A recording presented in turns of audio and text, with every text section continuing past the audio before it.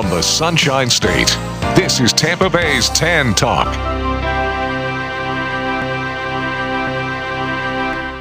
Hey listeners, this is Robert from Nostalgic Radio and Cars. We all love to eat. Well, I would like to tell you about my friends at the Rib Shack Barbecue on West Bay Drive in downtown Largo. Their menu offers family-sized takeout dinners like delicious ribs, chicken, beef, and pork, or sit-down barbecue dinners, sandwiches, and even desserts. They will also cater your party. Everything is barbecued fresh using real oak for that great smoky flavor. So visit my friend Corey at the Rib Shack Barbecue in downtown Largo, West Bay Drive, or call them for a takeout order at 727-501-9090. That's 727-501-9090. They truly have the best smoking barbecue in town. Oh, and be sure and check out their great barbecue sauce. That's the Rib Shack Barbecue in downtown Largo, 727-501-9090. I'm telling Robert from Nostalgic Radio and Cars sent you. Looking for car shows? Then look no further than FLACarshows.com. On your computer or on your mobile device, FLACarshows.com is a comprehensive list of automotive events, plus videos and news articles. Whether you're looking for car shows, cruise-ins, meetups, automotive festivals, cars and coffees, or anything else relating to an internal combustion engine, then this is a site for you. Check it out online or on your phone at FLACarshows.com. Maven Entertainment presents a John Schneider film, Stand on It, a tribute to Burt Reynolds and Hal Needham's Smokey and the Bandit. We bet that you can't drive to Austin, pick up 400 cases of Yeller Local, and have it all back here within 24 hours. That was a movie, and in the movie, it was 28 hours. Got yourself a deal. Even if the beer is legal where we pick it up, you gotta have a permit to transport it back across state lines. And you gotta be a distributor, and last time I checked, you ain't. Violet, fill my thermos. Let's haul ass. Got the one and only Frosty that you know what here, Duke boy. Come on, son, we're burning daylight. We got to get back, win the bet, collect the money. So stand on it, son. Teach you to run a red light in my town. He is very good. You are really bad. You know the back of his truck says ROY. The name is Roy and I like to drive. Get in, why don't you? Oh, you're cute. And you're young. You got something I want, and I'll chase you to hell and gone to get it back.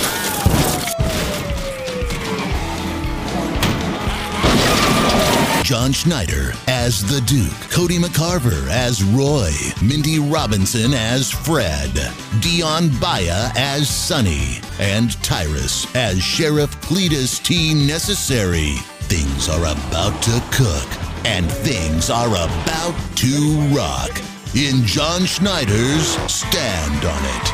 It's action-packed.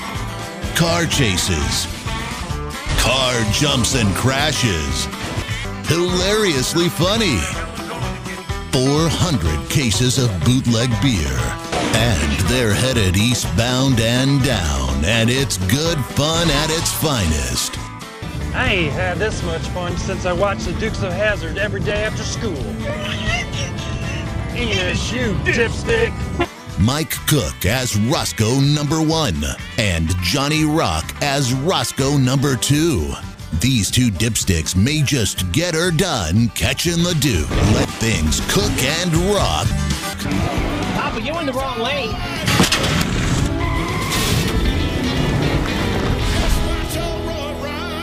What we're dealing with here is a total lack of respect for the law. I like to drive. You're driving me crazy, son.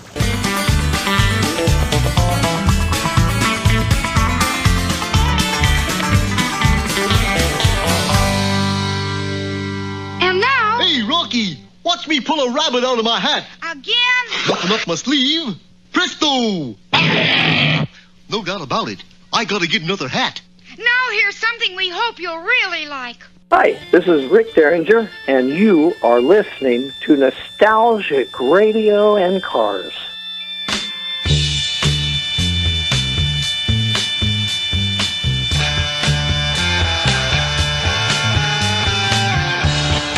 Okay, listeners, welcome. You're tuned into Nostalgic Radio and Cars, and I'm your show host, Robert. Run your computers and Google TanTalk1340.com, and you can see us live here in the studios in downtown Clearwater. Don't forget to check out our website, GulfstreamMotorsports.com, where you can find out all about us. And if you miss any of our 592 or 3 shows, don't forget to check out our website, Nostalgic Radio and Cars, the archive page, which is where all our shows are waiting for you to click and listen.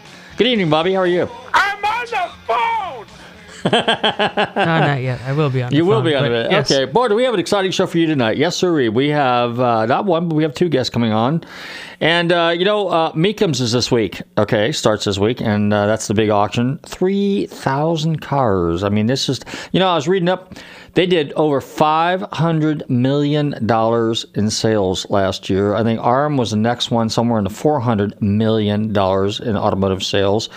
And I think Gooding was like $150 million, and Barrett was somewhere in between, probably in the $300 million range. I think about that. That's billions of dollars spent on collector cars. So, boys and girls, ladies and gentlemen, sports car guys, race car fans, the classic car market is alive and well. So, the little clip I played is a movie trailer called Stand on It. It's put together by and produced by John Schneider of Dukes of Hazzard fame. And John will be coming on our show here probably in the next 2 or 3 weeks or something like that. He's going to be promoting that show. He's out touring, and he's also got a song, many songs out there, as you well recall, he sang. And he's been in a few other little movies. So real interesting. And it was only a matter of time before they went ahead and did a remake of the original Smokey and Bandit. And I got to tell you, that is a cult classic. Dave Martina was on our show here last year before last sometime. He owns the original pilot car that was let's just call it the inspiration for the Smokey and the Bandit car. That was the car that they made, the pilot car, the prototype, the very first one they ever did, and which was also a GM promotional car, Pontiac GM promotional car. And because it started life as a 76, then became a 77. Then they made it a feature car, and it was used for all the movie or the magazine publications, introducing the 77 model. And lo and behold, Hal Needham and Burt Reynolds saw that and said, "Hey, that is the car. That's going to be our key movie car, chase car." And today it's iconic. The 77, even the 78, black and gold Hearst. Trans Am Pontiacs are very, very, very sought after. They're made 2 different versions of it. There's an SE and then there's an SE LE. So the one's a limited edition and then the other one's a special edition. And I can't remember the differences. Probably the sunroof or the T-tops or something like that. Anyway, Bobby, how are we doing? We have our guest on the line. Not yet. You're working on that. Okay. Did I write the number down right? My chicken's cracked. I was just thinking about that. I got a voicemail. Oh, you got a voicemail? Well, you know what's funny? Because I just texted him, and I know he's on standby. And you keep on talking there and just leave that number out for me, and I'll come over there and check it out. Okay, you come here and do that because, my hieroglyphics these days are... these cave writings are a little... Well, actually, she just sent me a text. He's listening right now. We'll post on Twitter. Okay, so hang on. You want to run over here real quick? I'll come over there. You just keep doing that thing you're good at talking. I'm good at yakking. So here's the deal, ladies and gentlemen, boys and girls, sports fans. You know me, I have a tendency to... being a junkyard guy, junk and me, I'm a magnet, and junk just kind of gravitates to me. So what happens is that people over time have come to call me when they've got some interesting stuff for sale. And a lot of these guys are getting into their, let's just say up in age. Not that I'm a spring chicken or anything like that. But... yeah, I guess, sorry, ladies and gentlemen, I did write the phone number down wrong. But hey, you know what, that's, Bobby will straighten that up. Anyway, we'll have our first guest on the show. But anyway, so over the weekend, we were invited to go check out this old garage. Now, the gentleman's up in age, and he's had some health issues and stuff. And he basically said, I need to sell this stuff. Now, he hadn't been in the building in 4 years. And... I don't think anything else but maybe some critters had been in that yard. But when we went in there, it was full of some really, really just a lot of stuff, primarily Jaguars, okay? So there was a 150 in there, drop head coupe, which, you know, if some of you guys want to Google it real quick. And then there was a 120 or 140 drop head coupe. And then there was an E-Type in there. And then there was an MGA. And then there was a MGB. And then there was mountains and mountains and mountains of parts. And I'm in the process of trying to figure out how to help this guy out because he needs to liquidate it. And believe me, Bobby, do I need any more parts in our garage? I don't think so. No, not anytime soon. We need to. Okay, so ladies and gentlemen, it's time to introduce our first guest for the evening. This is an old buddy of ours, a fellow musician. Well, I shouldn't say I'm not a musician. I'm just tinker with the car. But this gentleman is a real musician. But anyway, he is also the, let's just say, the voice of Meek. I'm delighted to welcome to the show this evening, John Kraman. John, how you doing, buddy? Hey, doing great, Robert. Glad that we had a chance to get connected. We did. If I would have written the number down right the first time, we would have called you 3-4 minutes ago. But that's good. You're here, and that's the most important thing. Right on, brother. So tell us. I was reading the PR statement. 30 car collections. You're going to be auctioning off 30 car collections. I mean, there's 30 guys out there that have amazing car collections that are going to be auctioned off between the 6th and whenever. Tell us about those car collections. They sound pretty amazing. Some of them I'm pretty impressed with. Yes, indeed. Well, first of all, keep in mind that Meekham's Kissimmee auction, which runs January 6th through the 16th, 11 days, is in fact the world's largest collector car auction, bar none, undisputed.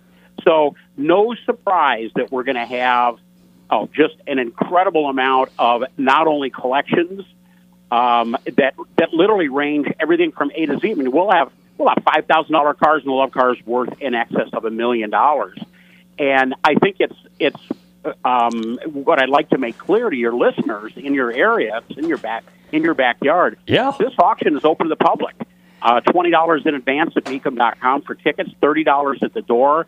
Total access to the cars, the auction arena.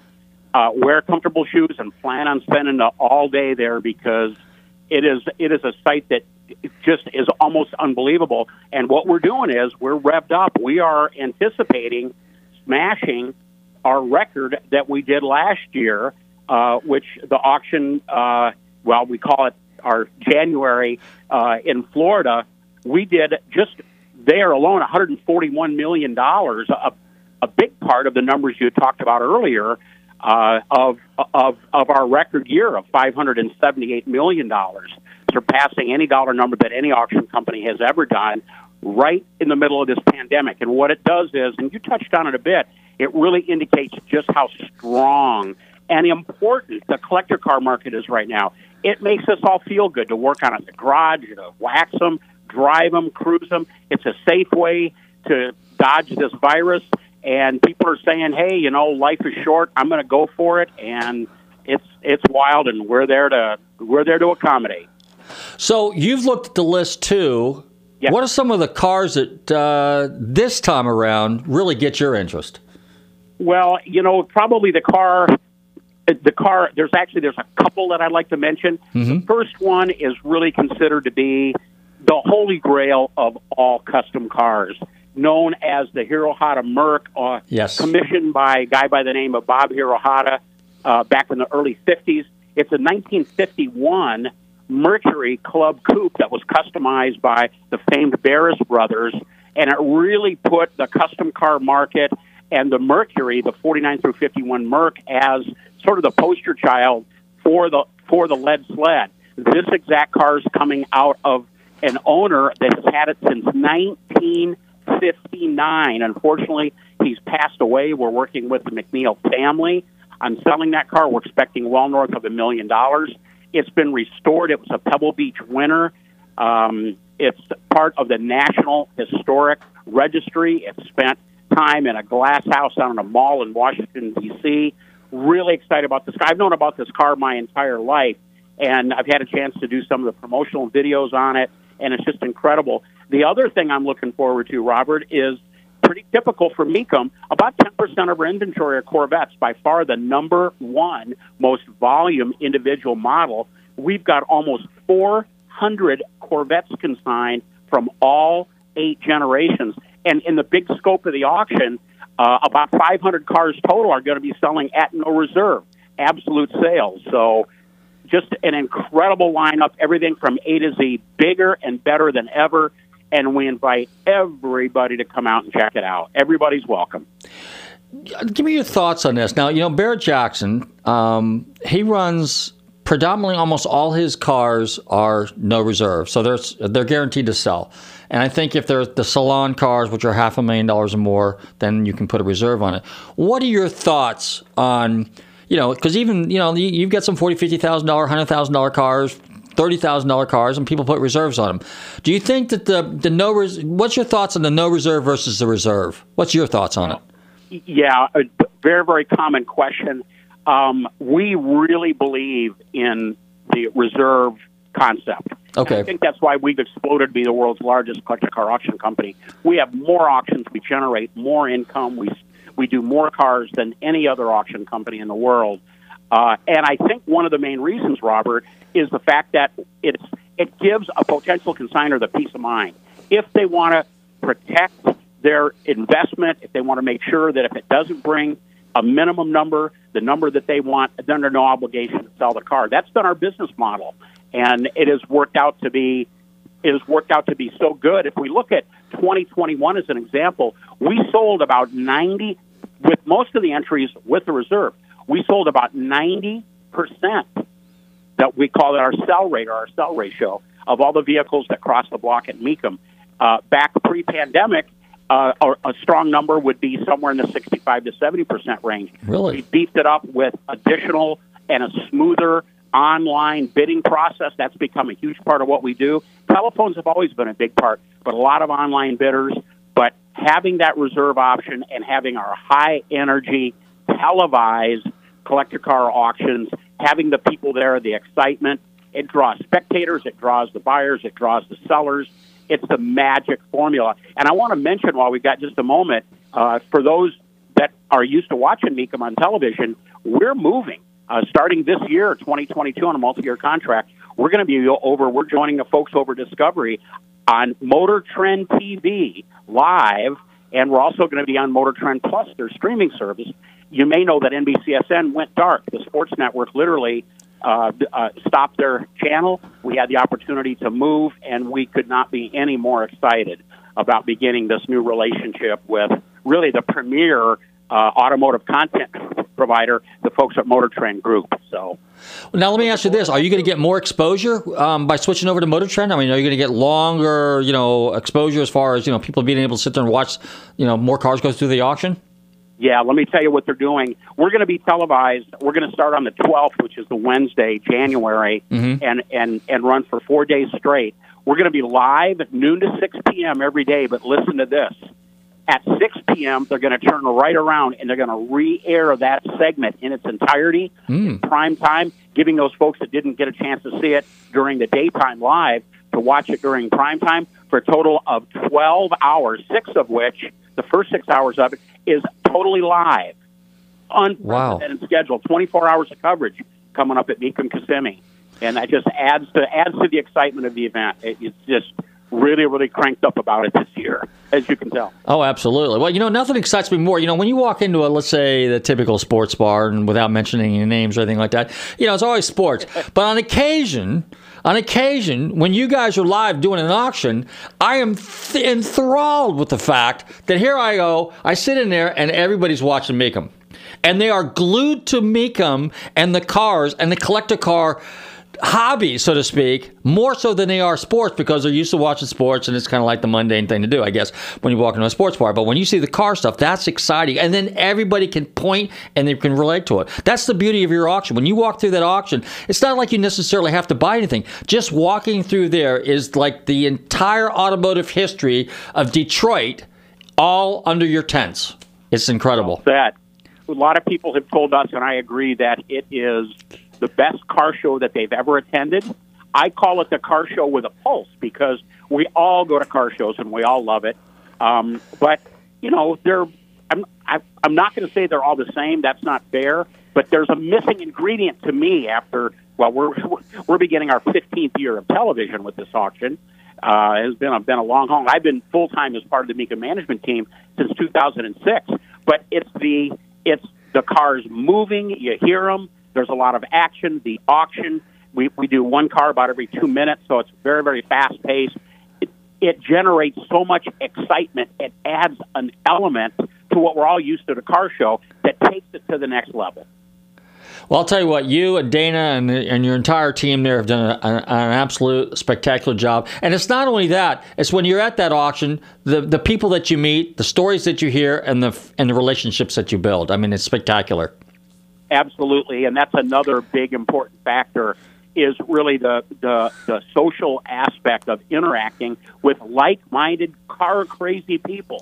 And there's probably, honestly, there probably is no better place on the planet to be able to do that. Not only to see great cars, watch auction action, put your finger on the pulse of what the market is all about and how prices are, but that's to interact with the people that are there. And it's just it is such an amazing event. The fact that we kick off the new year with our biggest event right off the bat, what it does, Robert, it really does set the stage for the remainder of the calendar year in the sale of collector cars. It sets the bar, not just at auction, but anywhere. People are really going to be paying attention to what the collector car market is doing as we enter 2022. My prediction is it's going to be stronger and hotter than it's ever been, which is a carryover from what we've experienced in the past year and a half. Well, that's what the word on the street is. John, one more time, if people want to find out about it and how they get there and all the good information that you've got and the list of cars, where do they go? Yeah, well, the first thing, Mecum.com, and that is spelled MECUM. Tons of information there. We're at the Osceola Heritage Park, January 6th through the 16th. Gates open at 8 o'clock every day. The first car is going to run at 10 o'clock, except for the second Thursday, Friday, and Saturday. We'll start at 9 o'clock. Remind everybody, come on out. Don't have to buy or sell. Get your ticket at Mecum.com in advance for $20. It's only $30 at the door. Kids 12 and under free. And we look forward to seeing everybody out there, including you, my friend. I will be there. You can count on it. I'll see you this weekend. Take care, John. Thank you very much for hanging out with us here again. Thanks for your interest, brother. Okay, bye-bye.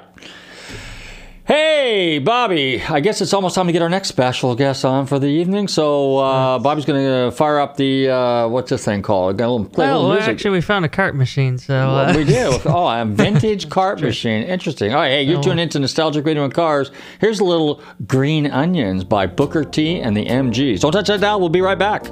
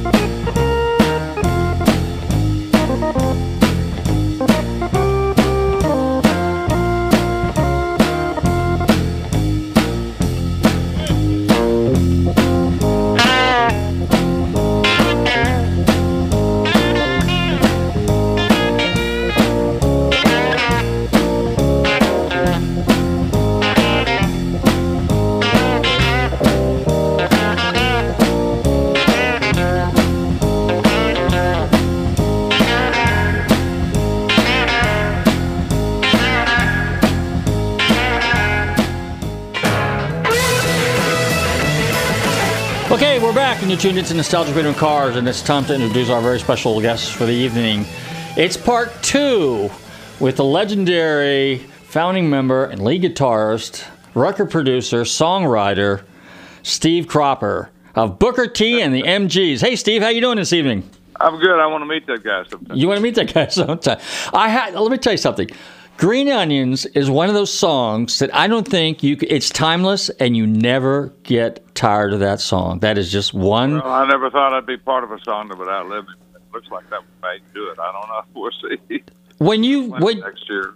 When you sat down to write that song, what was, and I don't know if I asked you this last week or not, but I mean, how'd that riff come about? How did you come up with that? Well, I didn't come up with that riff. Booker T. Jones did. Okay. And, so we were jamming around in the studio waiting for an artist to show up. And as far as we knew, he never showed up, but he did. They said he came to the record shop up front, but he couldn't sing. It was a Sunday morning, and so he had been up all night long singing on Saturday night. He didn't have a voice, so he didn't come back to the control room or anything. So we were just jamming around to keep our chops up on some old blues, and Jim Stewart was ready to record, so he just pushed the record button. And he said, "God, we got through. We're just laughing, and it was just a filler song, is all it was." And he said, "Guys, you want to come up and listen to that? You recorded that?" He said, "Yeah, I recorded it. Come listen to it." And then he says, after the end of it, we're all kind of laughing again, and we didn't take him serious. He said, "If we decided to put something like this out, do you guys have anything we could put on the B side?" In those days, records had A side and B side. So I looked at Booker and I said, we all just were dumbfounded. I said, "No, we don't have anything." And I looked at Booker and I said, "Booker, about 2 weeks ago, you played me some riffs you had written for that might be good vocal songs. And can you play one of those riffs?" And he said, "Well, come down to the organ and I'll play it and see if that's what it." And it was. I said, "That's the one right there." And 3 cuts later, we had that song. The only change that Jim Stewart made during the song, I started with that thing I do in the middle. You just played part of it. After the solo, I do this chant thing. And he said, "You're doing that in the middle. Why don't you do that on the intro? And when it comes to that same 8 bars that you're doing that in, just play a solo." And I did. That's my first solo. And it hit him so hard on the meter, he turned me off, so you could barely hear that. It goes he almost turned it off. Wow. You can hear him creeping it back in. You listen to it. But that song myself, I know I talk about the song like it was yesterday. Well, that's easy enough, but I feel so removed from that song. I don't really remember what I was thinking when I was playing that. I just went through the motions, And so the thing at the end of the solo, I do a with a lot of echo, and Jim Stewart threw an echo, and that all worked. So where'd the name Green Onions come from? Well, here's the deal. And that song, I knew it had a dance beat. The other one, I didn't care so much about. It was okay. It's on the flip side called "Behave Yourself," a blues song. Well, that's good news, I guess. Blues is blues. But this one had a dance beat to it. You could dance to it. So I called Scotty Moore. As some people would know who that name is. Scotty Moore was the guitar player for Elvis Presley, right? And he wanted to engineer all the time. So Sam Phillips, after he sold Elvis's contract, had a lot of money, so he bought a lathe. So I called Scotty and said, "Scotty, we cut something yesterday. I think it's pretty good. Would you cut me a dub on it?" And he said, "Sure, bring it on over." So he's cutting it. He said, "Man, that's pretty catchy." So on a Tuesday morning, I take it down to the WLOK radio station, and I was friends with the guy on drive time. I used to stop by there on my way back home, back to the studio, stop off there because I had like an hour, and I'd sit and talk to him and whatever. And I said, "Play this. Tell me what you think. We cut this yesterday or Sunday, and I had Scotty cut me a dub on it yesterday." And I said, "Play it." And he plays the intro and he backs it up. And I thought, well, I said, "What's the matter? You don't like it?" He said, "No, I love it. I just want to hear it again and make sure I like what I'm hearing." Well, I did what I didn't know at the time. He switches a switch, and all of a sudden the phone started lighting up, and he would say, "I don't know, but we're going to find out real quick." He said, "What's the name of your band, and what do you call this?" I said, "We don't have a name." So I take it back from him, go to my job at the record shop, and Mrs. Axton, who owned that at the time, and she always owned it anyway. That was Jim Stewart's sister, Stella Axton. And she said, "There's something going on, and I'm going to call Jim and tell him about it. You must have had something to do with it." And I said, "You're not talking about this, are you?" And it was that her phones were ringing off the wall. "Who is that? I heard it this morning on the radio. I want to hear it again. Where can I buy it?" She said, "I don't know." she calls Jim at work, and Jim came in and said, well, guys, we're going to have to call everybody, get everybody in. We're going to have a meeting on it. So we do. We have a meeting. We get everybody back there. So we got to come up with a name for a group, and we got to come up with a name for the song. So Louis Steinberg, who played on that, says, let's name it Onions. We said, why you want to name it Onions? He said, because that's the stankingest music I ever heard. Well, it may be, but I said onions have a little negative side, too. It gives some people indigestion, makes other people cry when they cut into one. And I said, let's call it green onions. Everybody would have that on their, on their plate for dinner or whatever, and as a summer vegetable. And everybody loved green onions. And they said, let's call it green onions. I said, okay, let's do it. So then Booker T and the MGs, and that was, the MG did stand for the MG car. Really? Yeah, Chip Spaulding, the other engineer and producer at the time, and our director, had a Triumph, an MG Triumph, and we named it the MGs. So Jim called us all in later and said, we're going to change the name of the group. We're not changing anything. We got to, because the British Motor, he got a letter from the British Motor Company that said, we don't want to endorse anything that has anything to do with music. So we said, well, we'll call ourselves the Memphis Group. Which we did. We were that forever, the Memphis Group. Booker T and the Memphis Group. And I got to thinking after that, I said, it's plural. It's with an S. It's not Booker T and the Memphis Groups.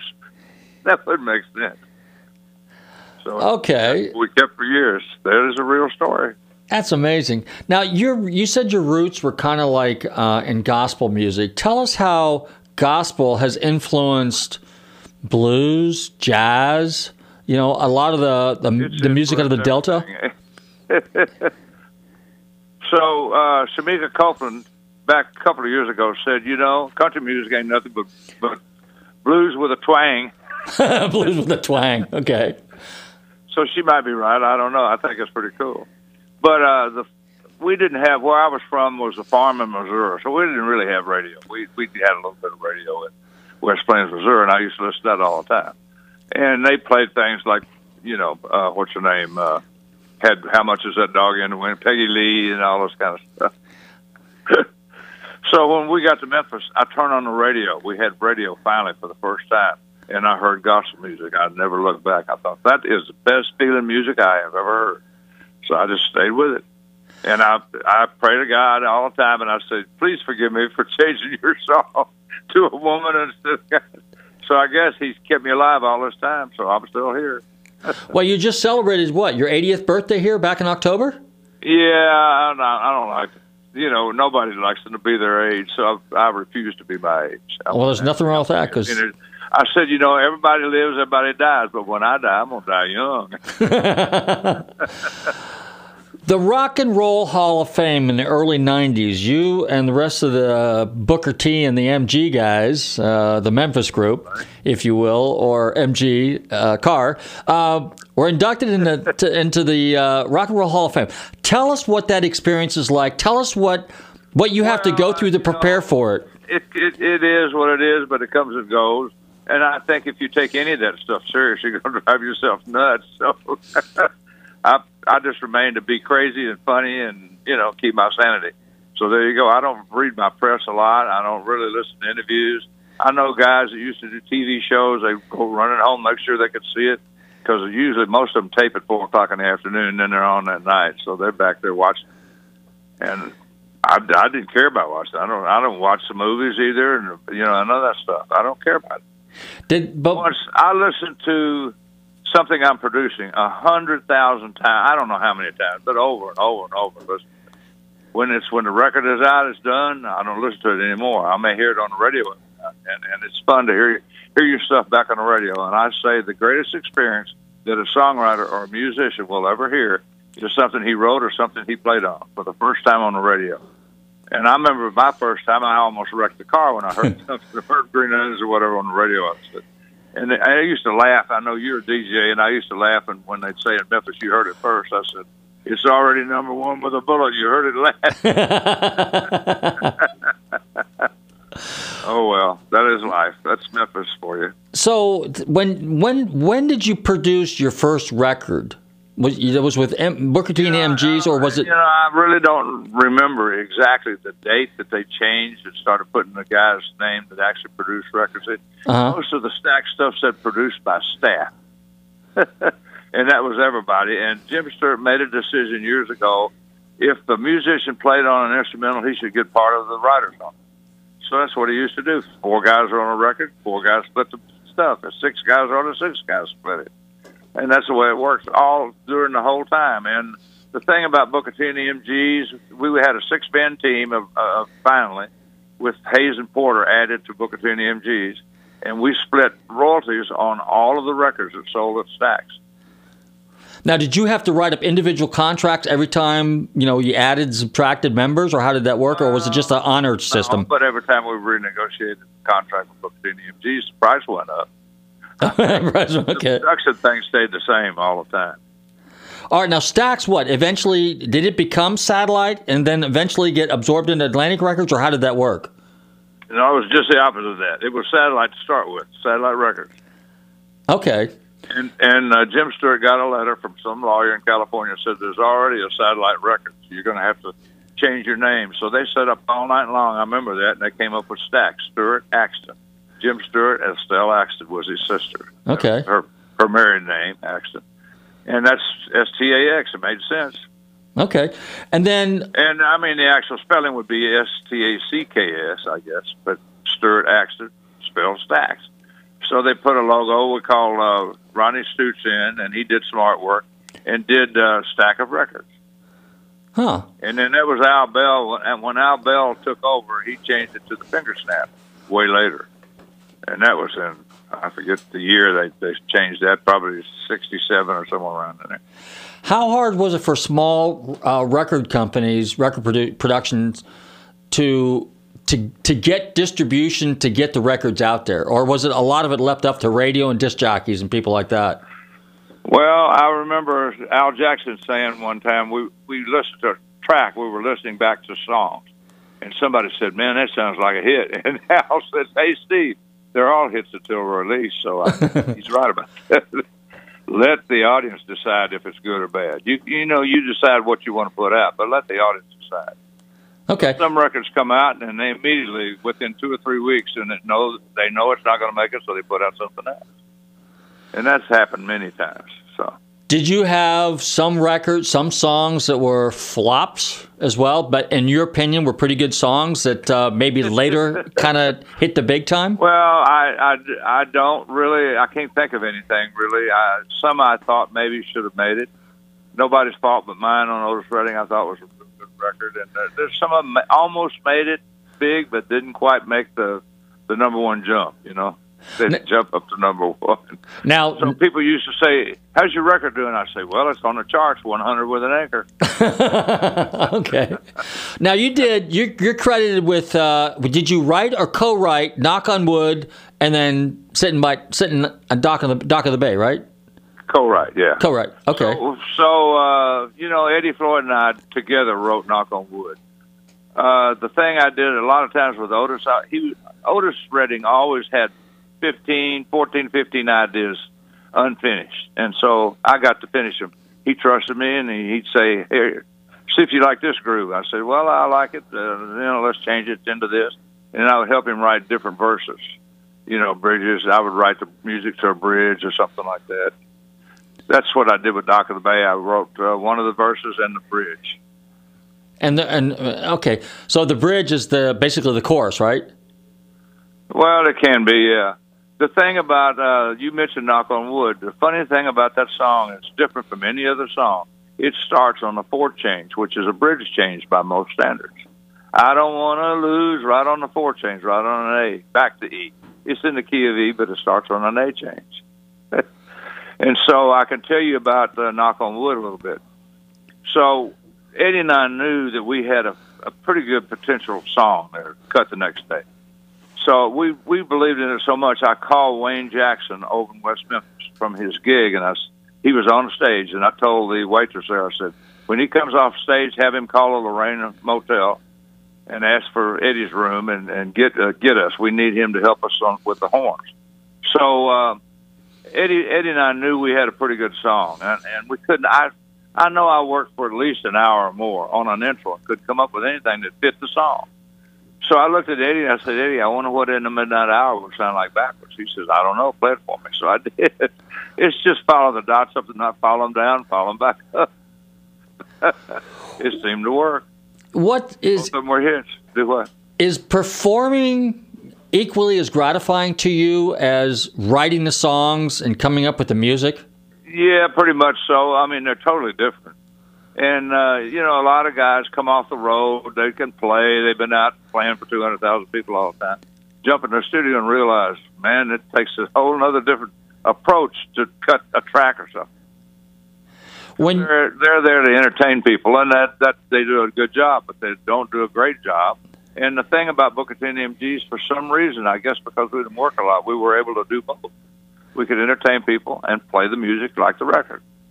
Did you guys have a manager back in the day that scheduled you a lot, or did you guys pretty much handle your things? We pretty much handled our own, and always have. Steve Cropper has never had a personal manager, period. Wow. A lot of advice from a lot of great people. I always surround myself with good people. But PR work and stuff like that, that's something I don't really know a lot about in today's market. So I reach out to people to do some PR stuff. So Duck and I called each other. We were talking one day. We were very good friends. And we said, we can carry amps and book our plane flights and all that. We don't need a manager, pay him 10% of our money to do this and do that. And I remember Matt Guitar Murphy with the Blues Brothers said, I don't mind you guys having a manager, but he's not getting into my T-shirt business. There you go. All right. Speaking of the Blues Brothers. Guitar Murphy followed up with that little speech. Yeah, I like that one. Not getting into my T-shirt. He can book you anywhere, but getting 10% of my money. And so I had these guys, they were accountants here in Nashville that I thought were great. They were doing a great job for everybody. And so I went to them one day about hiring them. And they said, well, we get 10%. I said, you want 10% of something I've already done in the past? Oh, yeah, we'll need that. I said, well, then you're the wrong guys I'm talking to. Yeah, absolutely. It's not an annuity. 10% of it, Midnight Hour and Green Onions, Knock on Wood, Dock on the Bay. It ain't going to happen, guys. I'm sorry. So they wanted to make it retroactive? Yeah. That doesn't make sense to me. Anything you do, I'll pay you to do anything going forward from here at this point on. Once we sign the paperwork, I'll be glad to. And never look back, but don't try to get into my past. Yeah, you want to do that? Absolutely not. No, that's yours.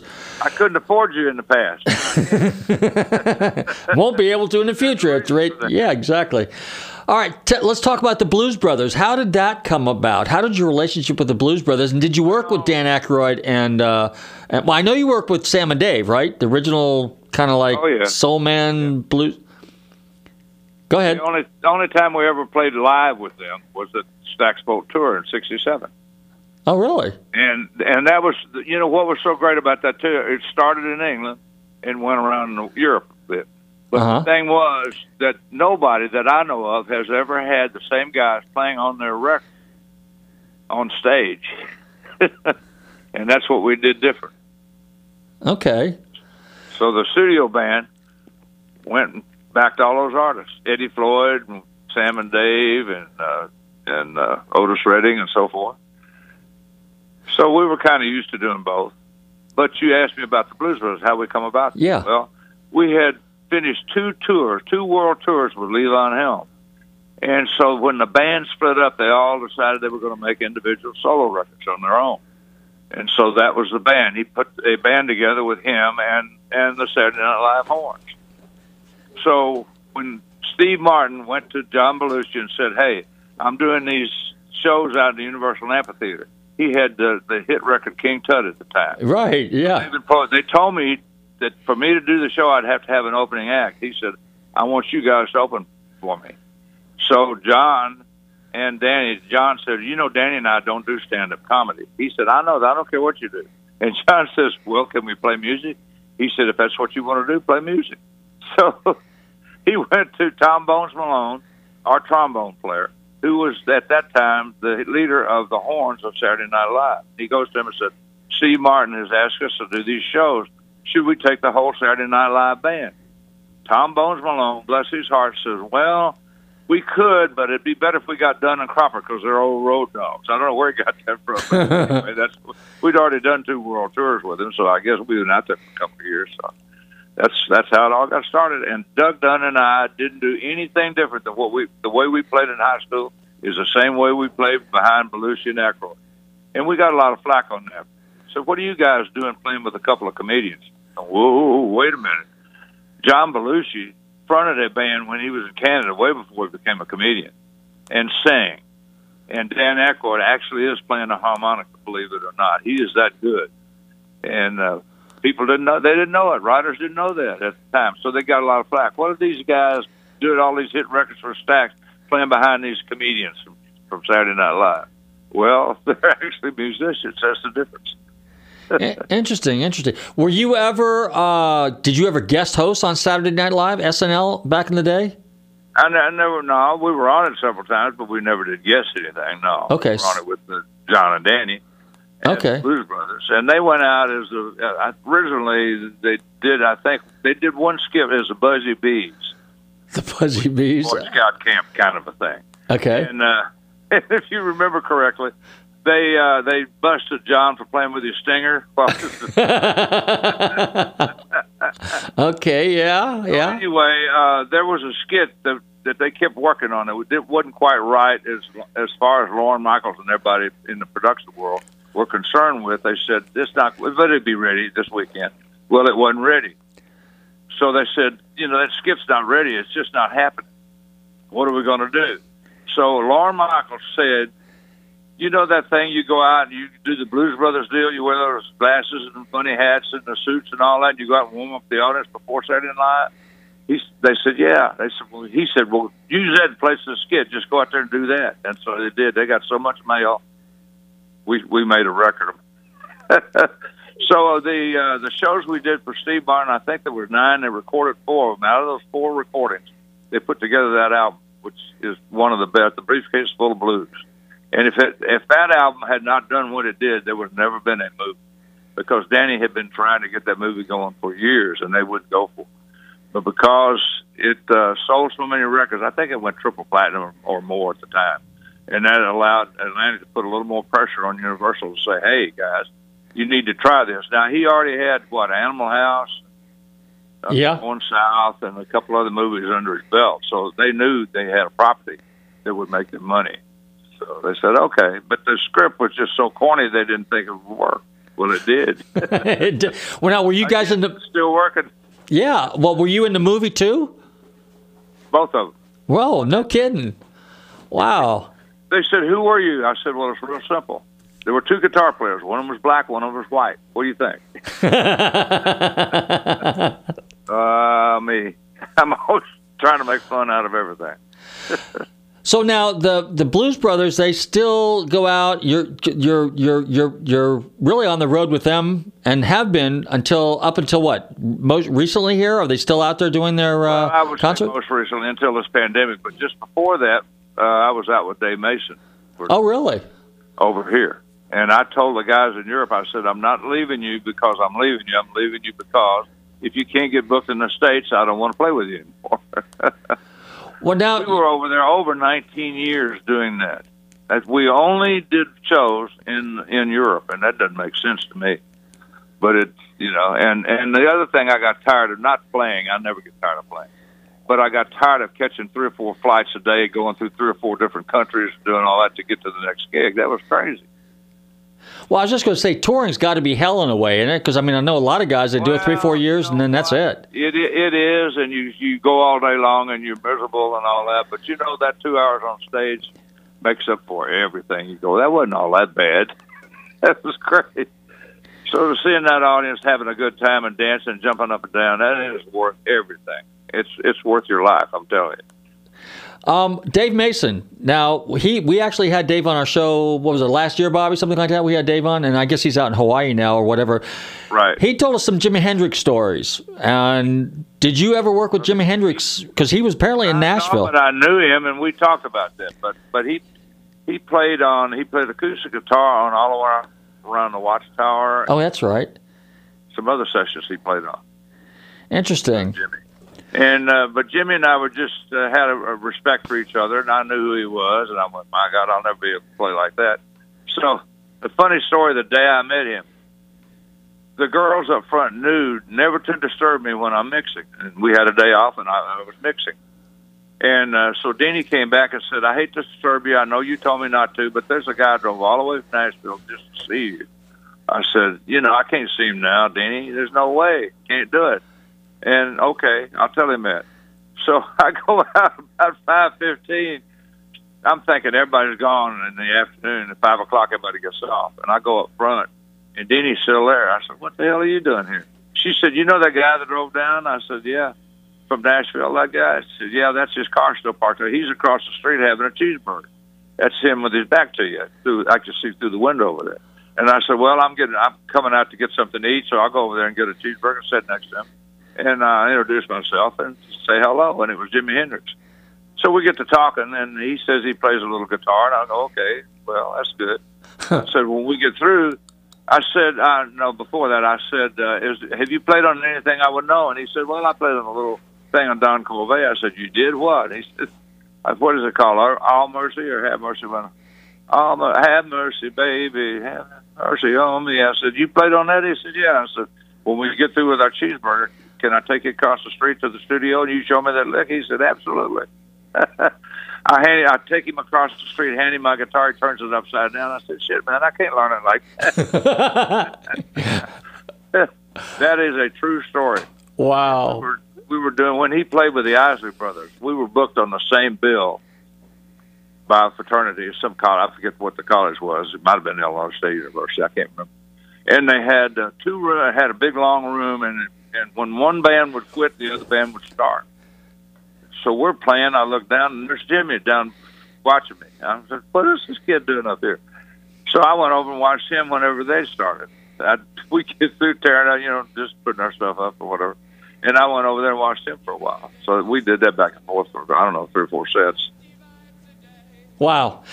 Steve, we are up against the clock. I want to thank you very, very much. Great stories. It was a pleasure having you. I mean, you have no idea. It was a true treat having you on the show, Steve. Well, I appreciate that. Thank you. And I look forward to doing this again sometime. I'll have you down the road. We will. I'll be around. Don't worry about it. All right. Yeah. Well, we'll see you when the next time I get to Nashville for NAMM or something like that. But in the meantime, Steve Cropper, Booker T and the MGs, I want to thank you a whole bunch. All right? My pleasure. Glad to do it. Thank you.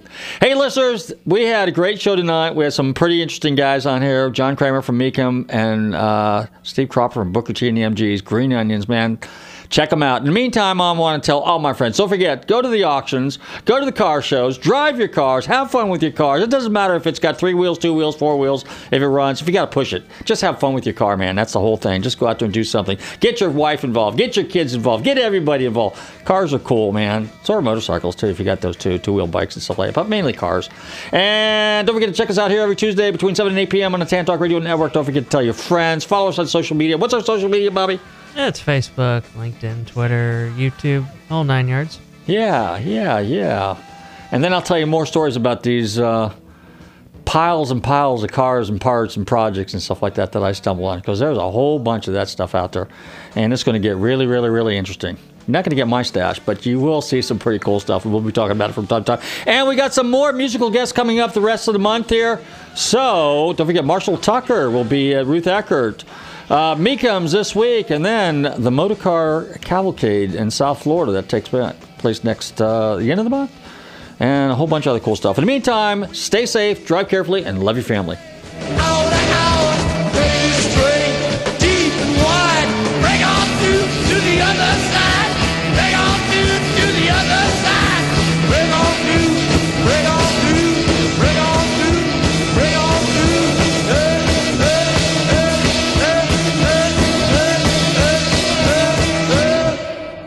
WTAN, Clearwater. FM 106.1. WDCF, Dade City. FM 102.3. WZHR, Zephyr Hills. FM 104.3. Listen.